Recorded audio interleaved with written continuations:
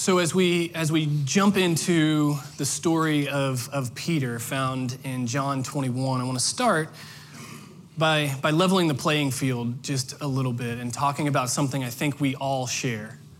I think something we all share, something we all long for, something we all want to experience is being pursued. There's just something about people showing up for you when they don't have to. Maybe when life is really busy, people stopping and saying, I want to move this direction. I want to move toward you and slow down and spend some time with you. There's just something about people saying, of all the places that I could be right now, of all the demands, you're the most important. And I just want to sit with you. In that way, being pursued is a gift. It's not that when we're pursued by someone that we earn our value, but when we're pursued by someone, we actually get a better glimpse, a better picture of our value. The father who sits on the side of his son's bed and says, "What are you into these days?" and just stops long enough to hear.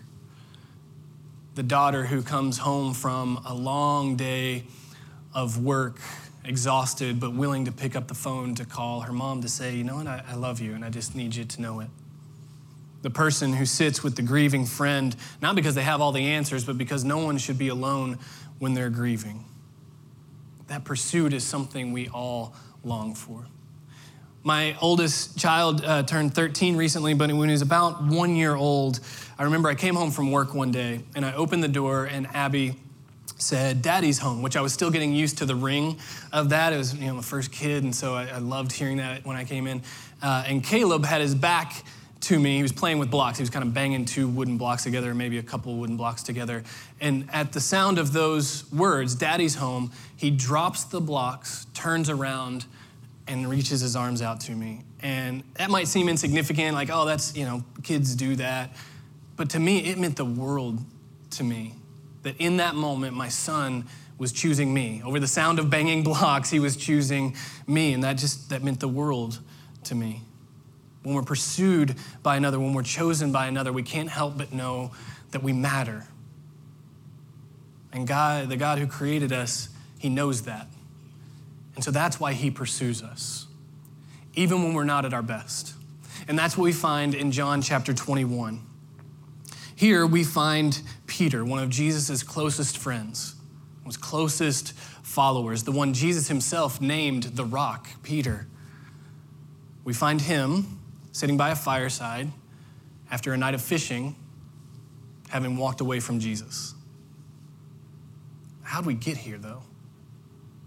See, when we first see Peter, when we're introduced to him, if you go to the Gospel of Mark, chapter 1, they're by the Sea of Galilee, and Peter is fishing. That's his vocation. He's a fisherman. And Jesus walks by, and he says, "Follow me." And Peter does. He drops the net. He drops his fishing net, and he follows Jesus. But he drops more than that. He drops his familial connection, his security in business, his community. He drops that as well. He leaves everything to follow Jesus. And so Peter was there as Jesus was saying things that had never been heard before and doing things that had never been seen before. Peter was there. He was actually one of the ones handing out the fish and the bread when Jesus turns a couple of fish and a couple loaves of bread into enough to feed thousands. Peter was one of the ones that was distributing it all, seeing that miracle firsthand, experiencing it. And because he experienced things like this, not long after, if you just a couple verses afterwards, in fact, Jesus is walking on the water, which seems like an only Jesus thing to do. But Peter, so bold in his faith because he's seen so much, he's like, "Jesus, if you ask me, I'll come to you on the water." And he does. Peter walks on the water. Peter was the first one to definitively say to Jesus, he looks at him and he says, "You're the Savior. You're the Christ. You're the Messiah. I know it." But Peter was also the one that rebuked Jesus. He's the one that said, "Jesus, you can't suffer. And you can't call us to suffer. You're the Messiah. You're the Savior. You're going to make everybody else suffer."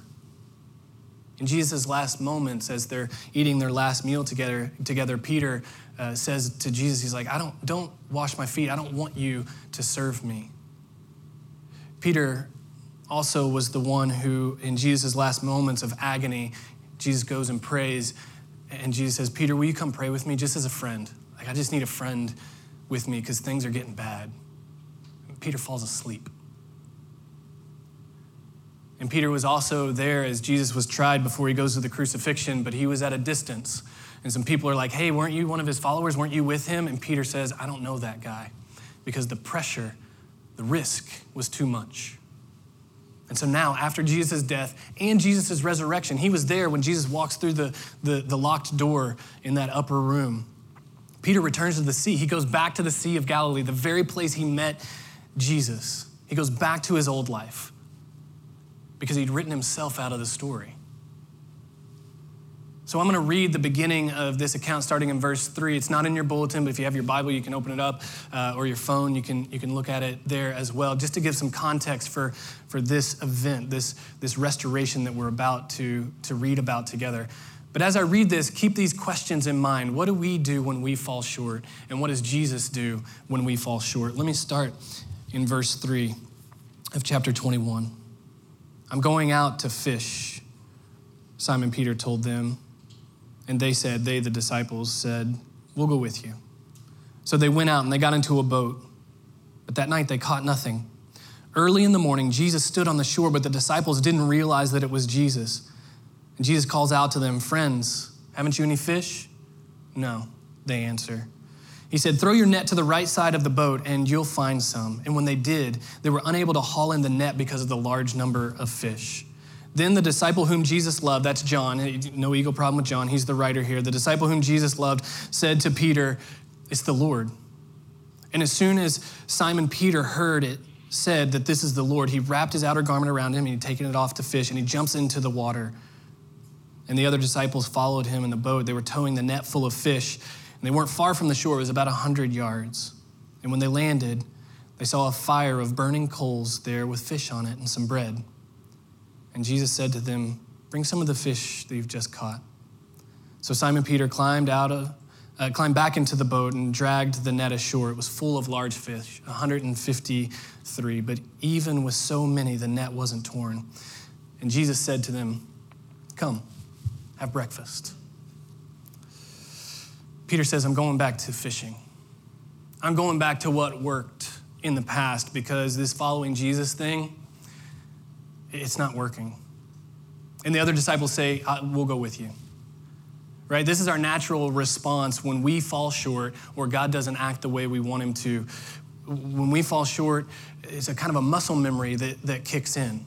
Failure tends to trigger something in us. And so when we fall short, we have this tendency to just return to what we knew before Jesus, even if what we knew before Jesus wasn't nearly as good as what Jesus promised. So Peter answered that question, what do we do when we fall short?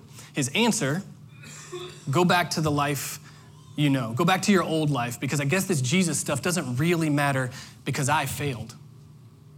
I guess this Jesus stuff doesn't matter because I failed. And so this guy shows up on the shore. The morning light was still dim. It was hard to make out who it was. And he says, cast your net to the other side. And I imagine for Peter, maybe all the disciples, this was a what do we have to lose moment. It's been a bad night at the end of a strange and disappointing season. Why not? And this huge catch comes in. I imagine it's a confusing scene. And then John says, I think it's the Lord. And so Peter doesn't even wait. He just jumps in. He's like, I got to go find out. And he gets to shore and it's him. Somehow it's him. It's Jesus there, resurrected, alive, fully alive, right in front of him. The grave not able to hold him back. He's standing face to face with Jesus, even though he'd walked away. I don't know if you found yourself in a place where maybe you came here this morning and you've just kind of given up. You've fallen short and you said, I guess this Jesus stuff doesn't really matter because following Jesus was supposed to make things better, but it isn't working. I don't think I'm any different. I'm still just who I was and I fail. And maybe you haven't physically walked away. Maybe you've just emotionally kind of checked out of the game and you've gone back to whatever life you had before Jesus. And you say, well, at least I know that. But if that's you and you're here this morning and you're open to it, there's restoration available. For every dramatic turn away from Jesus, but for all the subtle ones as well. See, because here's the thing, Peter wasn't prepared for Jesus. Peter didn't ask Jesus to come fishing, have a chat, but Jesus showed up anyway to offer restoration. So here's the first thing I hope we take from this morning together. The first thing from this encounter that Peter has with Jesus. Jesus' pursuit of us begins with grace. It begins with him meeting us on our turf, wherever we are, but not necessarily on our timing. He'll meet us on our turf, but not necessarily in our timing. Peter went fishing because he was disappointed. He was done, maybe reluctantly, but he was done with this whole Jesus thing, and he goes back to what he knows, and Jesus says, that's okay, we can start there. You're not too far away. If you're open to it, we can start from there. And so like Peter experienced with serving fish and bread to thousands of people, that's what Jesus does for Peter. He serves him fish and bread to remind him that he's loved. He says, come and have breakfast.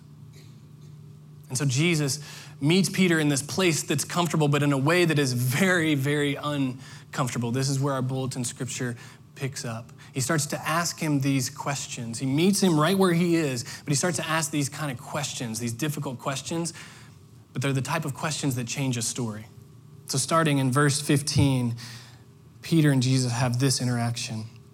When they'd finished eating, Jesus said to Simon Peter, Simon, son of John, do you love me more than these? Yes, Lord, he said, you know that I love you. Jesus said, feed my lambs.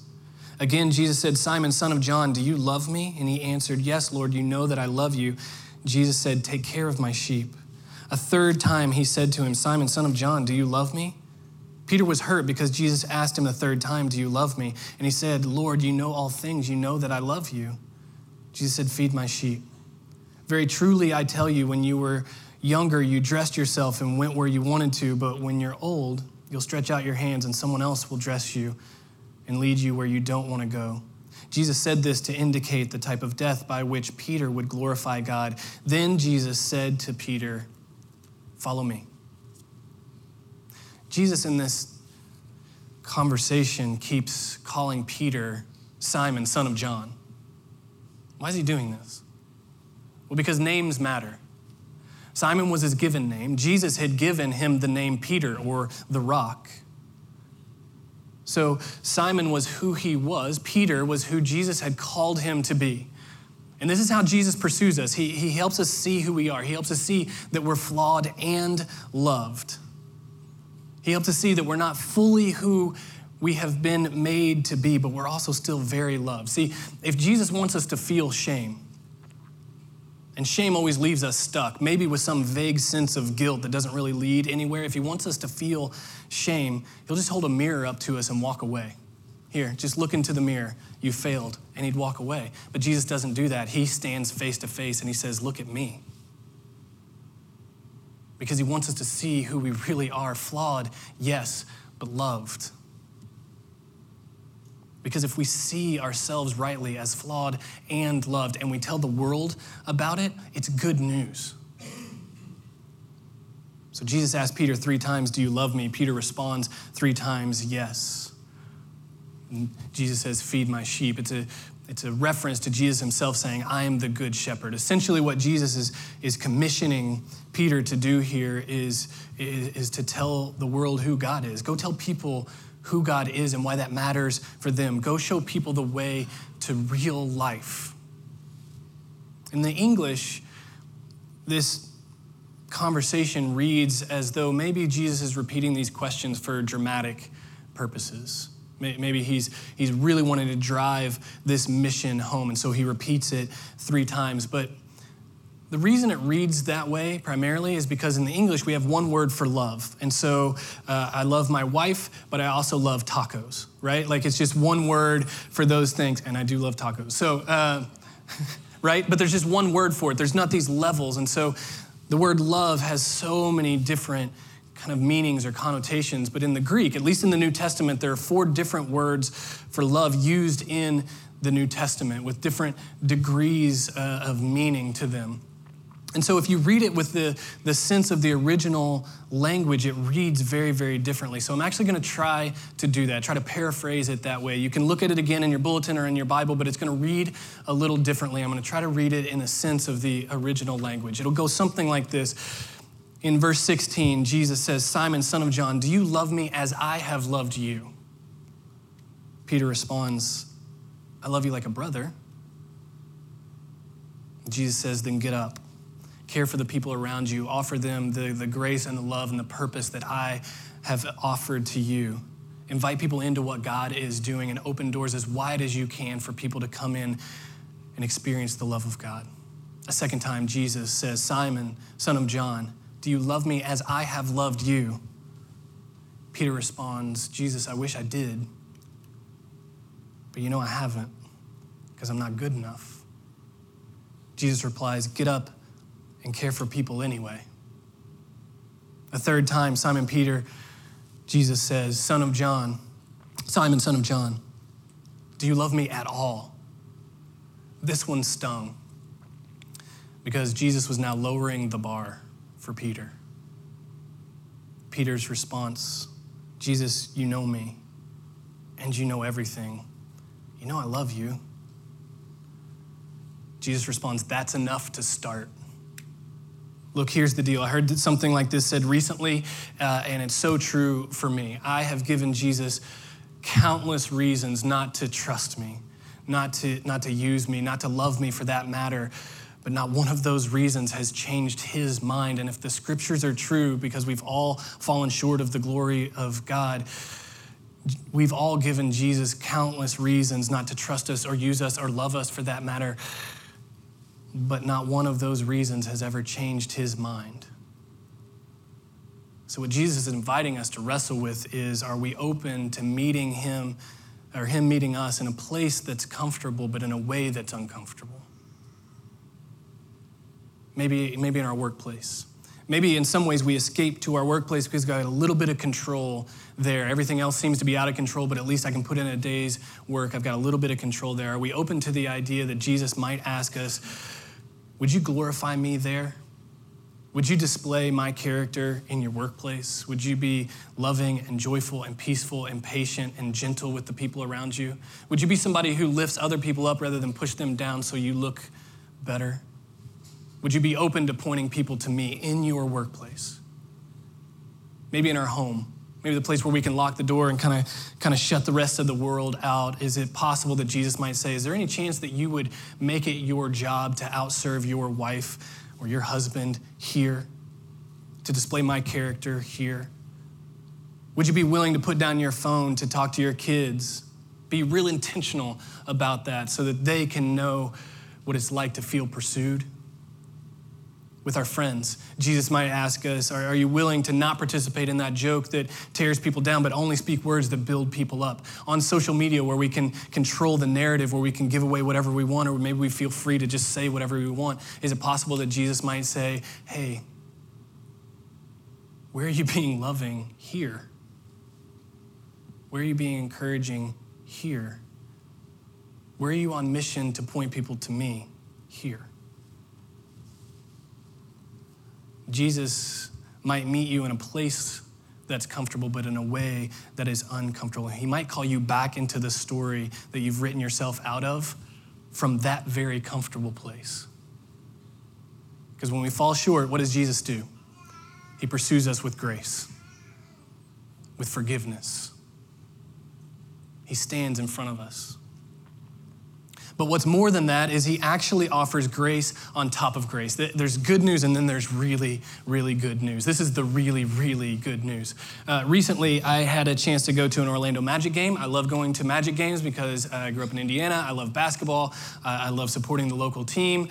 So I love going to Magic games. I guess I'm a glutton for pain. But I love going to games. And for me, and I think like a lot of you, because I've seen it on Facebook, we're $15 seat people. We're the people that go on StubHub and it's like, is anything there for less than 10? Let's go get them. So like the back of the building, the actual arena is like we're just sitting back to the back, and the players are like this big, so we end up just watching it on TV. And I could have been at home in my PJs watching it, but I watch it on that giant screen at the Amway Center. And so that's how we experience the games, and we love it. But this friend invited me to go to a game, and I really like this guy, and I like spending time with him, and so I was really looking forward to the evening. So that invitation, he was like, tickets are on me. And I was like, man, that is so kind. I don't deserve that. It's so great. But he works for a company that apparently they're a big deal. And they have this thing called a suite. Did you know these things existed? I didn't know these things existed. It's dangerous that I know that these things exist because where I sit, it's too small to see. It's just a blob of people. So I didn't know what the suite was like, but we had to take this elevator. And then there was this guy in a suit when we get off. Welcome to the Amway Center. And I'm like, thank you, sir. And so we go in, and there's just food everywhere, and you could just eat. Like, oh, I like the candy bar now, and I just take the candy bar and I eat it. I could just stand there and eat it, and I could just grab another one if I wanted to. I was very sick after the evening, but so it was just eating all this stuff, and then the seats, you walk down, leather seats and cup holders and little side tables for your free food, and we were so close we could hear the coaches during the timeout. I was trying to yell down like, no, I wouldn't do that, but so anyway, but it was just this incredible evening. Like, that I got invited was so great. But what I experienced was far more than I imagined it could be. When Jesus pursues us, he pursues us with grace. We're included. Because no one's fallen too far to be outside the grip of his grace, the reach of his grace. But it's grace on top of grace. We're invited into something bigger, something more than we could imagine. We're invited to accomplish something we can only accomplish with his help. Jesus asks us, do you love me? And our response so often is, I'm not good enough.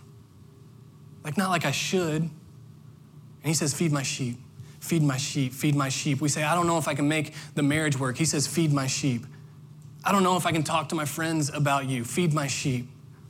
I don't know if I can forgive my parents for what they did. He said, feed my sheep. And we say, I would, but I just walked away. And I've trusted myself and my profession and my status way more than I have you. He says, I'll be with you. Feed my sheep. Jesus says, care for people. Care for the people around you. Extend the love and the grace and the purpose that I've extended you. Invite people into what God is doing. Open doors as wide as you can for people to come into that love. Jesus says, what I'm inviting you into, and it's what he's saying to us. He says it to Peter. He's saying it to us. What I'm inviting you into, you can't accomplish on your own, but I'll be with you. But you have to get up, and you have to get moving. So Jesus then gives him a command in verse 19. He says, follow me. And Peter would have imagined, I would have rung in his head with the first words that Jesus said to him. If you go back to Mark chapter 1, and this is interesting, I think many scholars believe that Mark's gospel is just Peter kind of orating, kind of telling him his story, and Mark writing it down. So it's very likely, if these scholars are accurate, that we're getting a firsthand account from Peter of the first words that Jesus said to him as he's walked by the Sea of Galilee, follow me. And then here at the restoration, what does Jesus do? At the Sea of Galilee, he says, follow me. The first thing he says is, come along, I choose you. And here, Jesus says, after all, come along, I still choose you. But Peter couldn't stay there and follow Jesus. That's important for us. We can't stay where we are and follow Jesus. We can't stay in that place of shame. We can't stay in that place where we're wondering, is his grace enough? We can't stay in that place where we wonder if we're even valuable to this thing. We can't stay in the same place and follow Jesus. We have to get up from the dim light of the fire to extend the thing that's been extended to us. We go extend the grace. And you know what? Peter did it, and it changed the world. If you read Acts chapter 3, this is the birth of the church. This is right after this restoration at the fireside. Peter and John are going to the temple to worship, and they pass by a man who has a disability. And he has to sit outside the temple gate because he can't go in because it would have been seen as unclean. In fact, this man would have been trained to be alone and beg and not even look at people, just look down all the time, not look people in the eyes. Shame was kind of his story. So then Peter walks by this guy, he begs for some change. And then in Acts chapter 3, it says this, Peter said, look at us. So the man gave them his attention, expecting to get something from them. But Peter says, silver and gold I do not have, but what I have I give you. In the name of Jesus Christ of Nazareth, walk. And then Peter takes him by the right hand and he helps him up, just like Jesus had helped him up. he helps this guy up.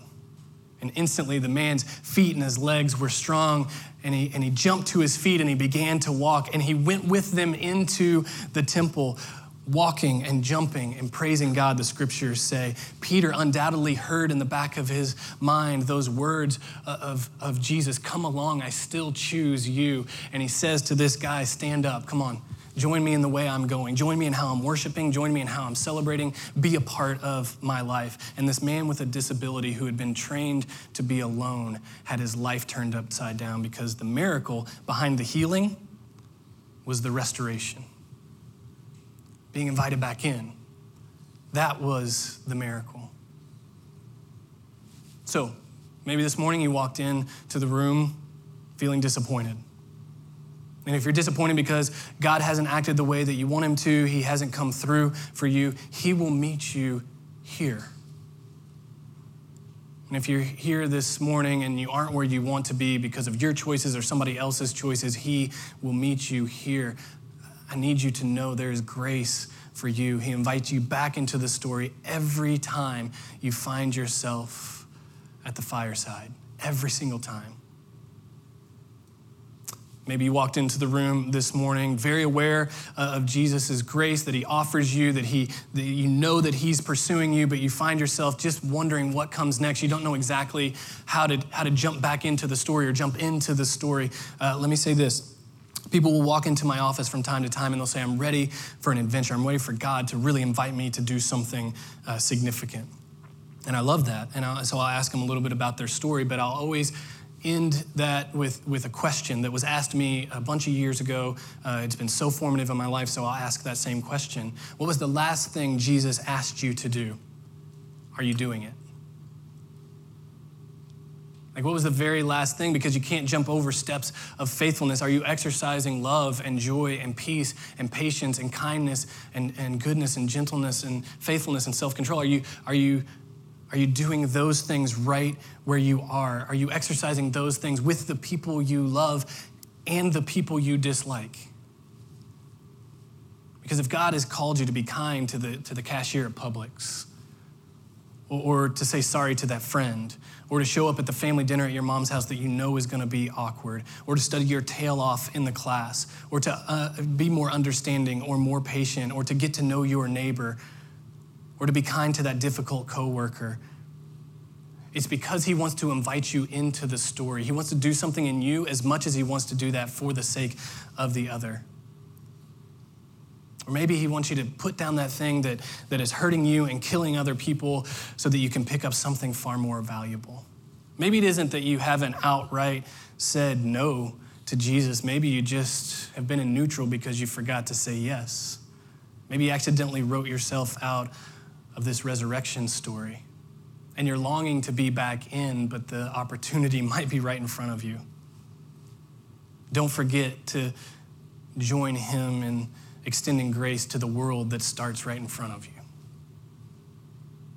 That's why around here we love to invite people to take next steps following Jesus. One of the things that it just makes my heart beat fast to see people take next steps following Jesus. And so we invite people to do things like take the step of baptism, or come to partnership class, or go to Newcomers Review, or join a Summit Connect group, or go to Africa. These aren't things to make us a better organization or a church doing more things.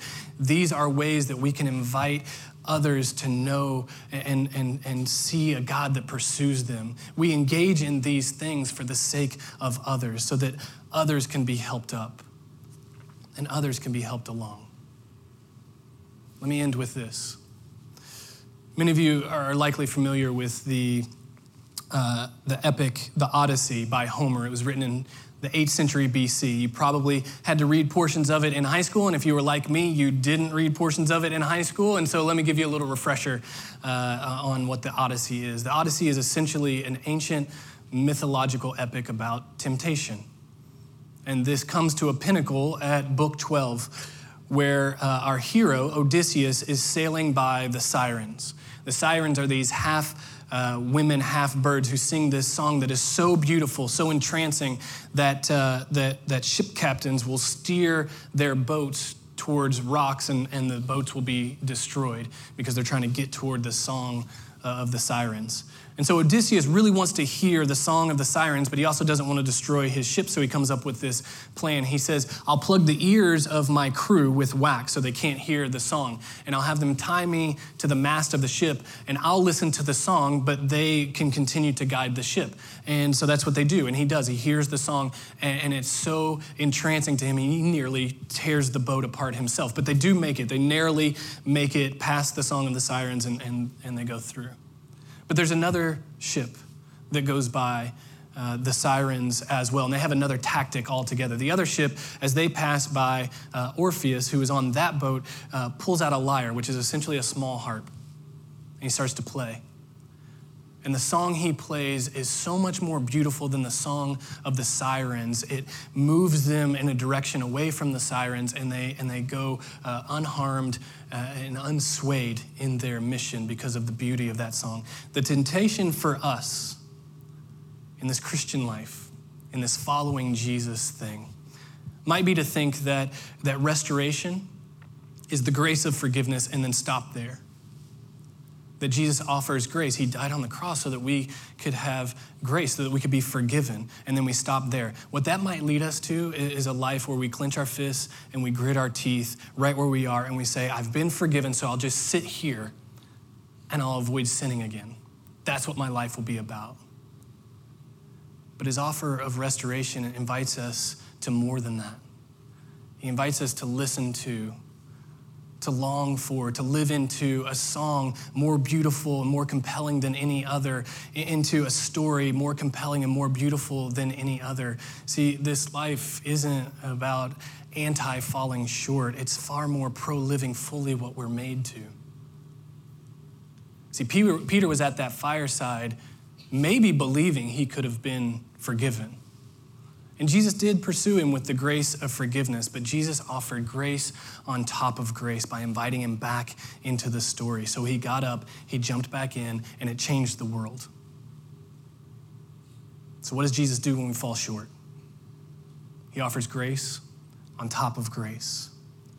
So let's be people who are faithful to get up and rejoin the story as people flawed, but people loved, who've been invited to change the world.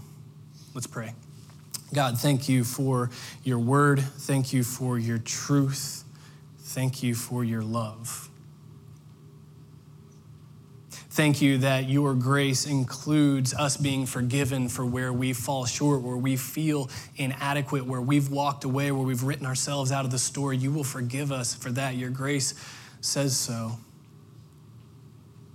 But your grace also tells us that you invite us back in to far more than we can accomplish on our own, to be people of love and hope and goodness for the sake of the world around us. I pray that we would be people who join a story more beautiful than any other story. And anytime we are tempted to write ourselves out of that story, I pray that instead of looking in the mirror, we'd look at you.